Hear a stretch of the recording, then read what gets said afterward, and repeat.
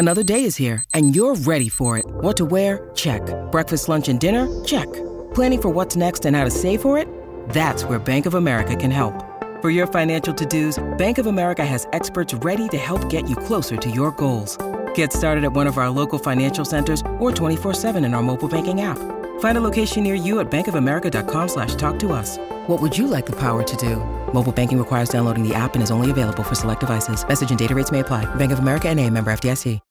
When you need mealtime inspiration, it's worth shopping Kroger, where you'll find over 30,000 mouth-watering choices that excite your inner foodie. And no matter what tasty choice you make, you'll enjoy our everyday low prices, plus extra ways to save, like digital coupons worth over $600 each week. You can also save up to $1 off per gallon at the pump with fuel points. More savings and more inspiring flavors make shopping Kroger worth it every time. Kroger, fresh for everyone. Fuel restrictions apply.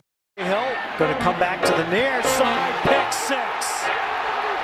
But see that coming up the way, Jack Jones. Fake it to Hunter, lofted towards the end zone. Oh, what a grab! Calvin Turner. It's caught, incomplete, Trayshawn. It's a touchdown.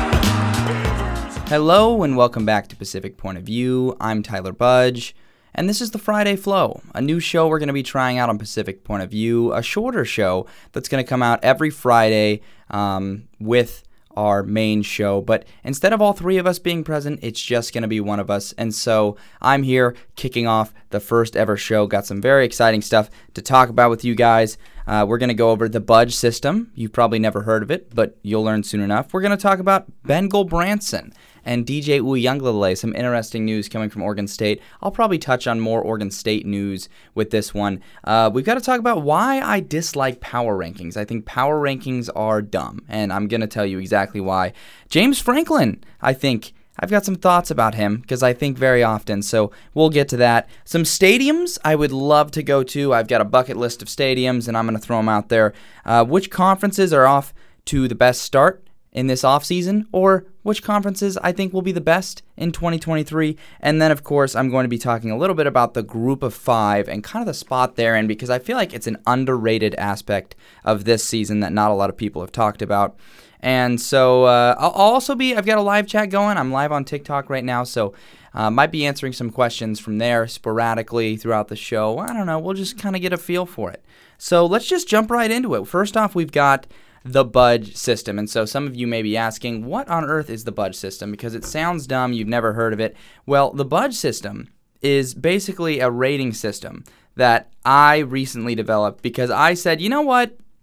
I am tired of looking at these other rating systems, SP Plus, and all these other ones where the guys just say, oh, trust me, I'm using these analytics. So I decided, you know what? I'm going to make one where it's my thoughts, what I think is most valuable. And so just to give you guys kind of an idea of the measurables I have in this system, it's returning production, SP Plus rating, transfer rating, roster talent, their ranking overall, head coach impact, and I pretty much combined all those numbers together and weighted them differently based on how I feel each thing factors in, and we have the results here. So let's talk about the Budge system. Where are some of the surprising ratings? Obviously, number one is Georgia.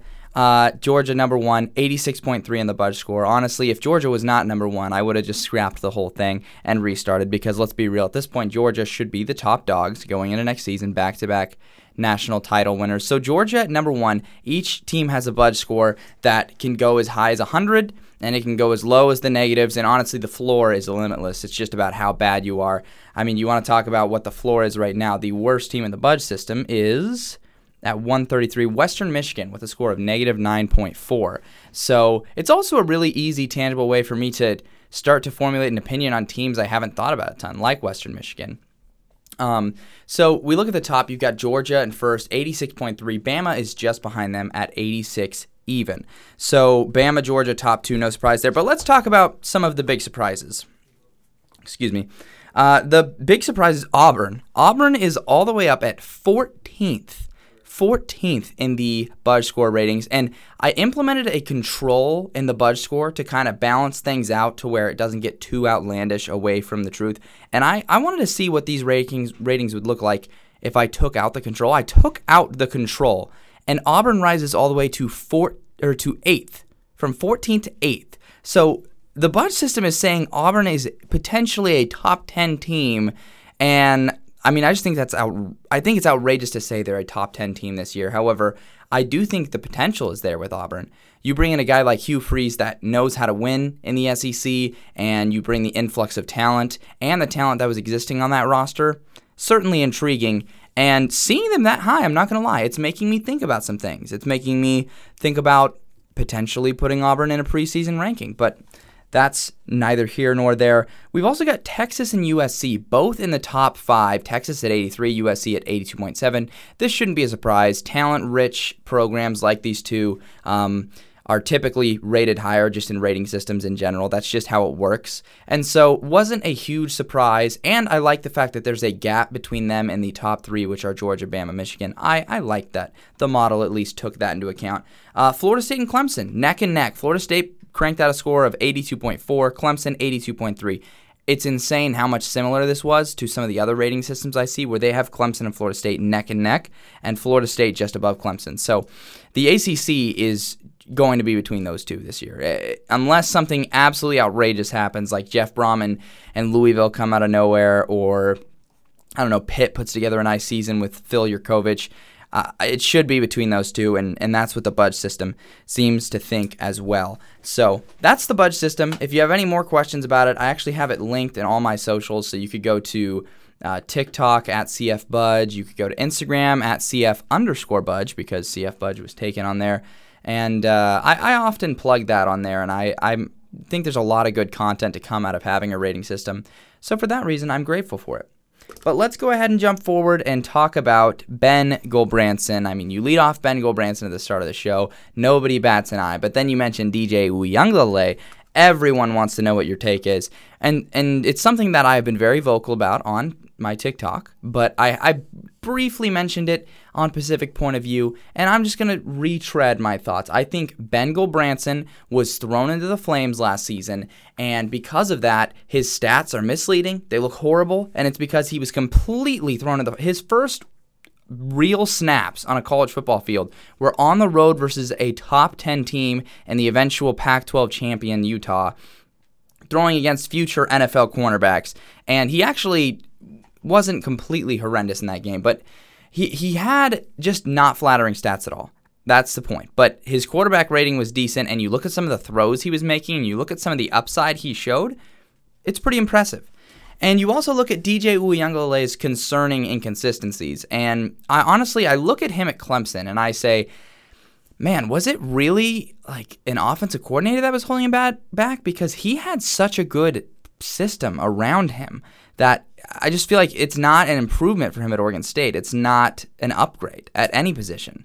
You could argue maybe offensive line, but talent-wise, there was more talent around him at Clemson. So if you're going to come here and try to convince me that Uiagalelei is just going to look better at Oregon State just because of a change of scenery, in fact, the talent around him getting worse, it's just you're going to have trouble selling that to me. But the note I wanted to talk about is from the first spring practice. Spring scrimmage, I should say. They did their first spring scrimmage. Ben Gulbranson led 2 touchdown drives, including a 35 to 40-yard fade route to Josiah Irish. And DJ Uiagalelei did not lead a touchdown drive, did not score a touchdown. So take that as you will. Still very early, the first spring scrimmage. Obviously, I think Ben Gulbranson was going to get those first-team reps no matter what. And he did split reps with Uiagalelei. But that honestly goes to Gulbranson's credit because it means they were both playing with the same weapons, and one of them scored, the other one didn't. So definitely take it with a grain of salt for now. But I'm just saying that's not nothing. That is not nothing, and that is certainly something to keep an eye on, especially if you are an Oregon State fan like myself. So just don't forget about Ben Goldbranson's name. A lot of people nationally try to pretend like they don't know who he is, or maybe they just don't know who he is. It's all DJ Uiagalelei is what they think. In fact, a lot of people, the only Oregon State player they can probably name is DJ Uiagalelei, because outside of that, I mean, Damian Martinez isn't a household name yet. He was fantastic as a freshman, but you ask somebody on the East Coast, they won't know who that is. So keep an eye, and remember Ben Goldbranson. Power rankings are very stupid. Power rankings, and not even necessarily just power rankings, but rankings in general in the offseason, I think they're stupid. And this is why I think they're stupid, because often somebody will just expect you to go out there and they say, give us your power ranking, give us your power ranking. So you rank them. I rank the SEC, right? And I'm putting all these teams in a row, and then let's say Florida comes out at 13th. I'm going to have Florida fans instantly coming at me saying, you think we're 13th? That's a horrible take. You're terrible or whatever. And then let's say Florida finishes 9th in the SEC. People are going to come back at me and say, oh, wow, you're an idiot for putting Florida down at 13th. They finished 9th. They made you look stupid. But in many cases, I would say, oh, I actually saw the upside on Florida. And people say, no, look at where you ranked them. And so I just don't think it takes as much skill just to rank teams in a row. Anyone can put out a ranking and be dumb and just get something right. Anyone can do that. What I think requires a lot more skill, and what I tend to lean a little bit heavier into, is actually giving an analysis on the team. Don't just throw them in an order. Don't just rank them 1 through 12 or whatever, although that's what gets clicks, unfortunately, on social media. But if you were to come out and say, hey, the Florida Gators are going to have a phenomenal offense this year. They're going to struggle on defense. This is hypothetical. This isn't what I actually think about Florida. But say they're going to struggle on offense. They're going to have a phenomenal defense. If they win games this season, it'll be because of their defense. And then they come out and they win some games and they go 8-4 because of their defense.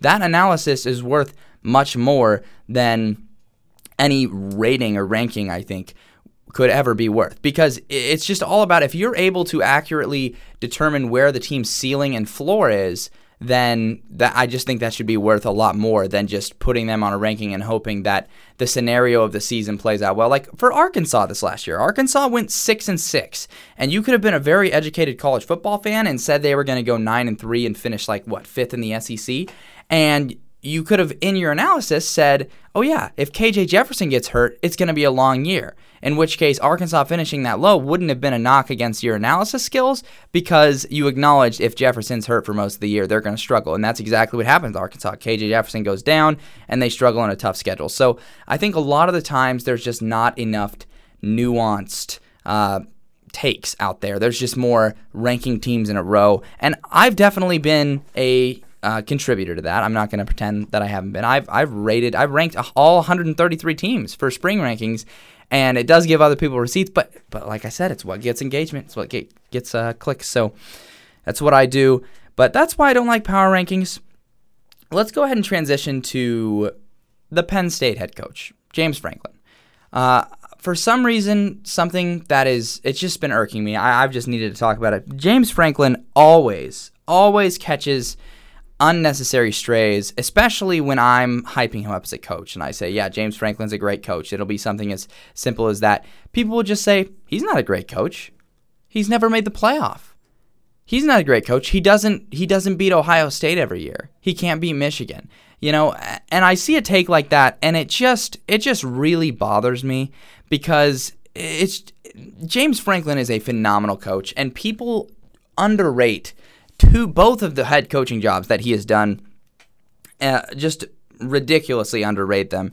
And I just need people to put this in context. James Franklin was winning 9 games a season at Vanderbilt. He had back-to-back 9-win seasons and top 25 finishes at Vanderbilt, which hadn't been done since the 80s before he got there. In fact, I don't even think they had made a bowl game since the 80s. And since, they've had 1 bowl season since he left. So it wasn't any particular climate that just magically allowed him. No, it was him. It was James Franklin, because he is him. Back-to-back 9-4 seasons. Vanderbilt was out there beating Tennessee, Kentucky, Florida, Georgia. Those are the teams they were beating. You say that nowadays, if you said, hey, Vanderbilt's going to beat Tennessee, Florida, and Georgia this year, people would call you insane. And Georgia obviously wasn't at the height of their prominence, but anytime Vanderbilt is beating those programs, I mean, that's ridiculous. I don't know of many coaches, if any, in college football that are capable of winning those games at Vanderbilt. And then he goes to Penn State, and people love to slander him at Penn State because they say Penn State is a blue blood program. There's a lot of money infused in that program. He should be taking them to the same heights as Ohio State and Michigan. But you look at how marred Penn State was when he took over a hobbled, crippled program. You know what other program was also hobbled around the same time, or whatever, two programs were hobbled around the same time from sanctions as Penn State? USC and Tennessee. So let's compare. Tennessee has gone through, 3 coaches since 2011? And they finally found the right guy in Josh Heupel, which is great, but it wasn't easy to take them back. USC, gosh, I think they went through 3 coaches as well. They went through Sark, they went through Helton, and then they went through Lincoln Riley. So you've got both those teams who can't find a coach all that time, and USC has made 2 New Year's Six Bowls. Tennessee has made 1 now in that last stretch. Penn State, under James Franklin, 3. Never had to let go of him.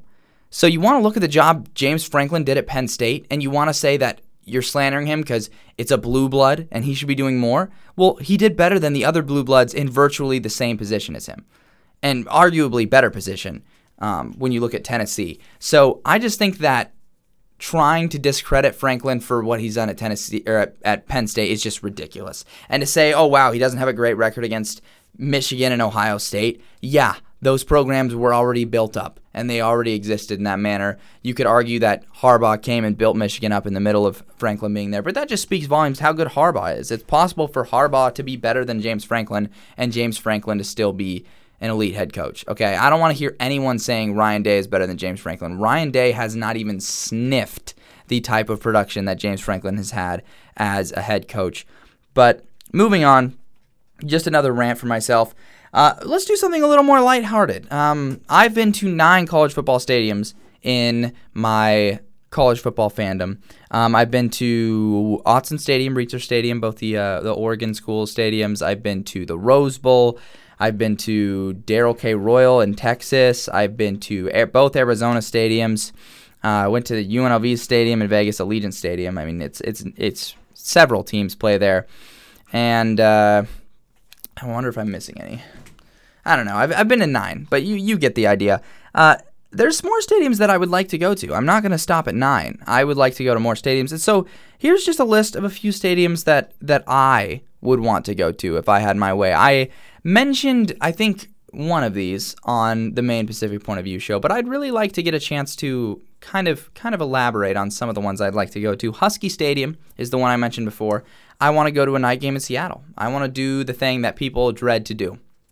Oregon State's lost in Seattle a lot of years in a row. It's something ridiculous. It might be approaching 10. And I just think that that's a crazy environment and a very unique stadium, so I'd love to go there. We've got Williams-Brice Stadium. Williams-Brice Stadium, home of the South Carolina Gamecocks. Probably not a stadium that you've heard a ton about, but that stadium gets rowdy, man, and especially at the end of this last season. Williams-Brice top-notch at night, especially.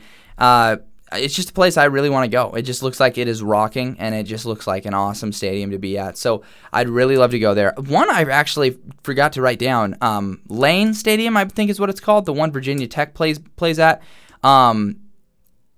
Enter Sandman. I would love to experience that firsthand. Sadly, they haven't been very good or relevant nationally in a while, but we'll see if Brent Pry can get something out of them. I've been recently informed I've been mispronouncing this. I've been calling it Neyland Stadium, and it's pronounced Neyland Stadium, Tennessee Stadium. I really like the checkered Neyland that they do. I would love to go there sometime, and especially after watching the spectacle that was them tearing down the goalposts after upsetting Alabama and storming the field. That was freaking awesome. So to experience anything even close to that degree, I think would be really, really sick, and so that's why they're on the list as well. The Horseshoe, and you know what, might as well group these two together. The Horseshoe and the Big House, 2 huge Big Ten venues that just are packed so frequently and just look really, really dope. So I would just I love to go to one of those games at one of those stadiums. And I'll give a shout out to the Death Valleys as well. Clemson Death Valley, LSU Death Valley. Certainly would be welcome if I went to any of those. If I had to pick one that was the most realistic that I'm probably going to hit next, it would probably be Husky Stadium. All those other ones are like near the East Coast. Maybe Tennessee is somewhat doable. But more realistically, it'll probably be another Texas stadium before anything else, if I'm being real with myself. But that's it. Those are a few bucket list stadiums that I've got kind of floating around there.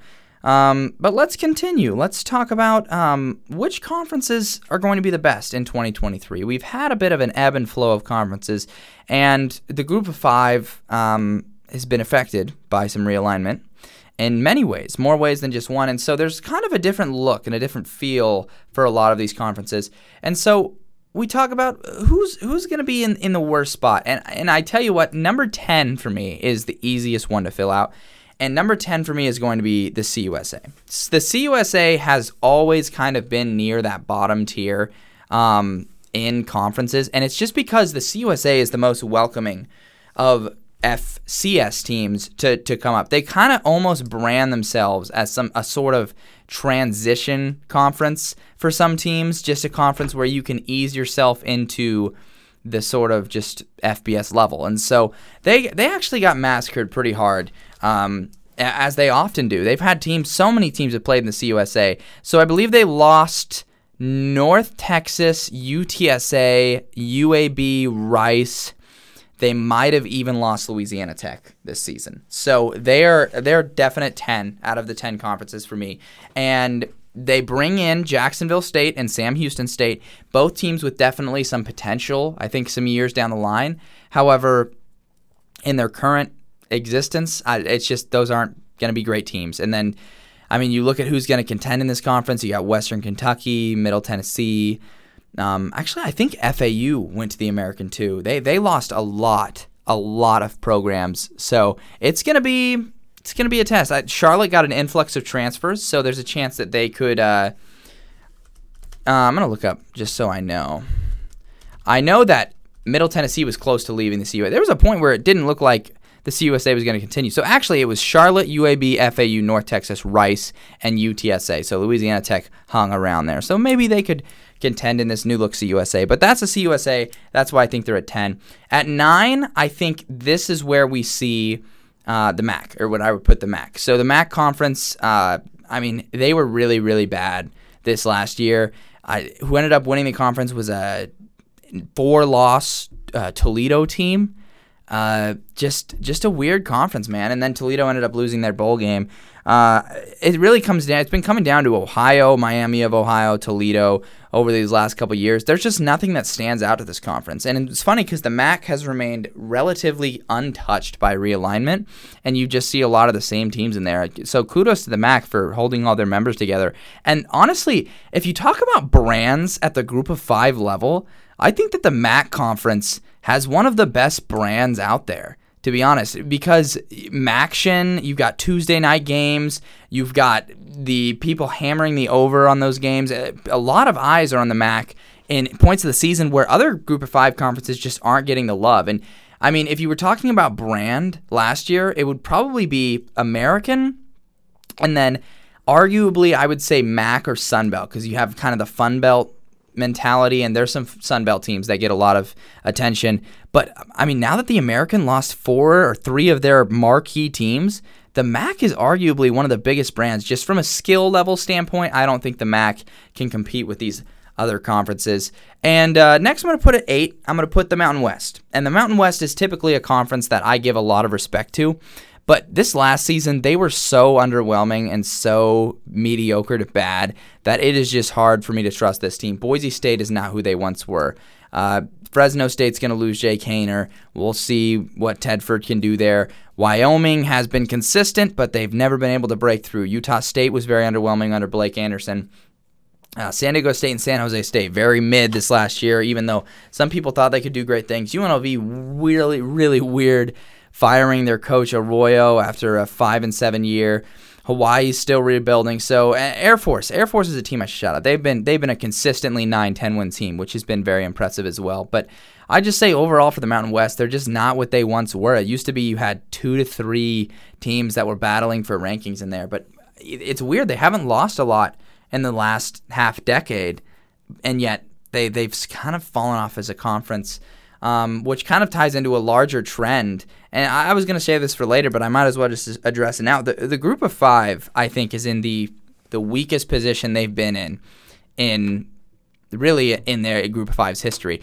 Losing Cincy, Central Florida, and Houston to the Power 5, that leaves only 3 teams that have made the New Year's Six in the college football playoff era. That's Boise State, Memphis, and Tulane.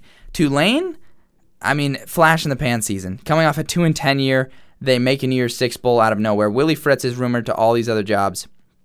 Pretty sure he hasn't gotten an extension or anything. I think it's kind of a foregone conclusion that Fritz is taking another job, if not this offseason, in the near future. Memphis was the last team, one of the other teams that made a New Year's Six bowl. They lost Mike Norvell almost immediately to Florida State. And so Memphis has had Ryan Silverfield. He hasn't been able to keep him at the New Year's Six level, that's for sure, but he's kept them afloat. So him getting poached is not even going to happen because he's not good enough. And then Boise State, Chris Peterson, Brian Harsin, Dan Hawkins, the last 3 great coaches they had, all of them poached to the Power 5. So even with these other teams, when they have a guy that comes up and is building their program, they just get poached. And Boise State under Andy Avalos, it just doesn't feel the same as those other teams. They're just not quite at that level. So the group of 5's in a tough spot. But at number 7,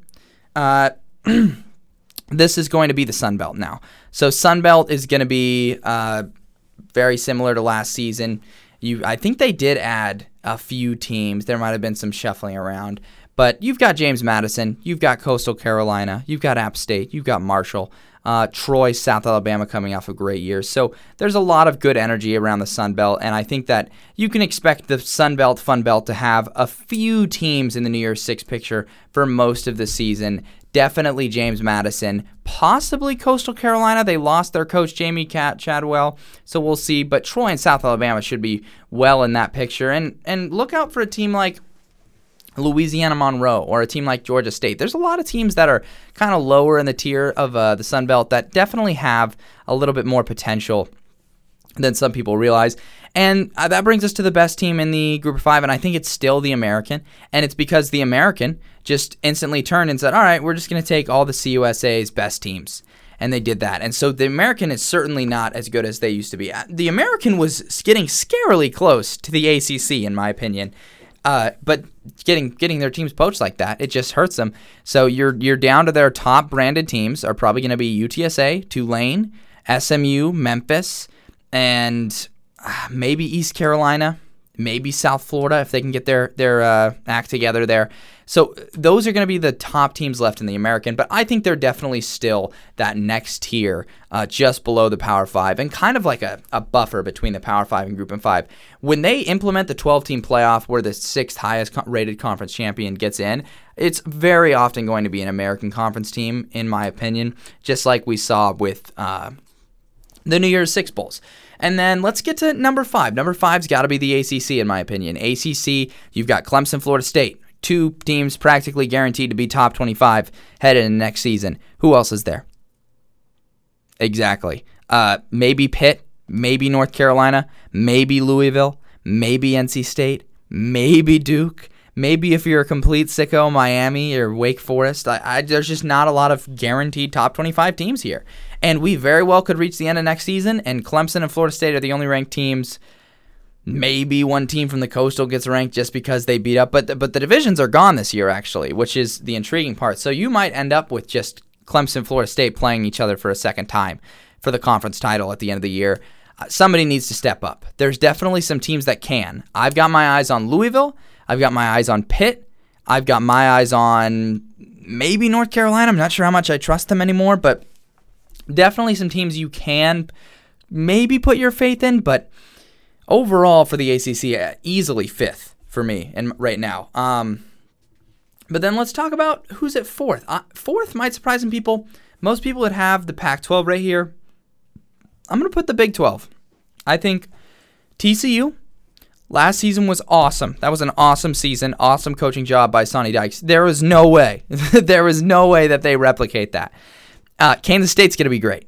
Kansas State's going to be great. They're probably going to be ranked. Texas, they're going to be great too. I think that they're going to be better than people think. I think Oklahoma's going to be great. Rank Oklahoma. I think Texas Tech could be a top 25 caliber team. However, if you're asking me to find you a playoff contender out of the Big 12, they're going to have 6 good teams, and any of those 6 good teams could lose to the other 6 good teams. I'm just seeing a rinse and repeat of last year.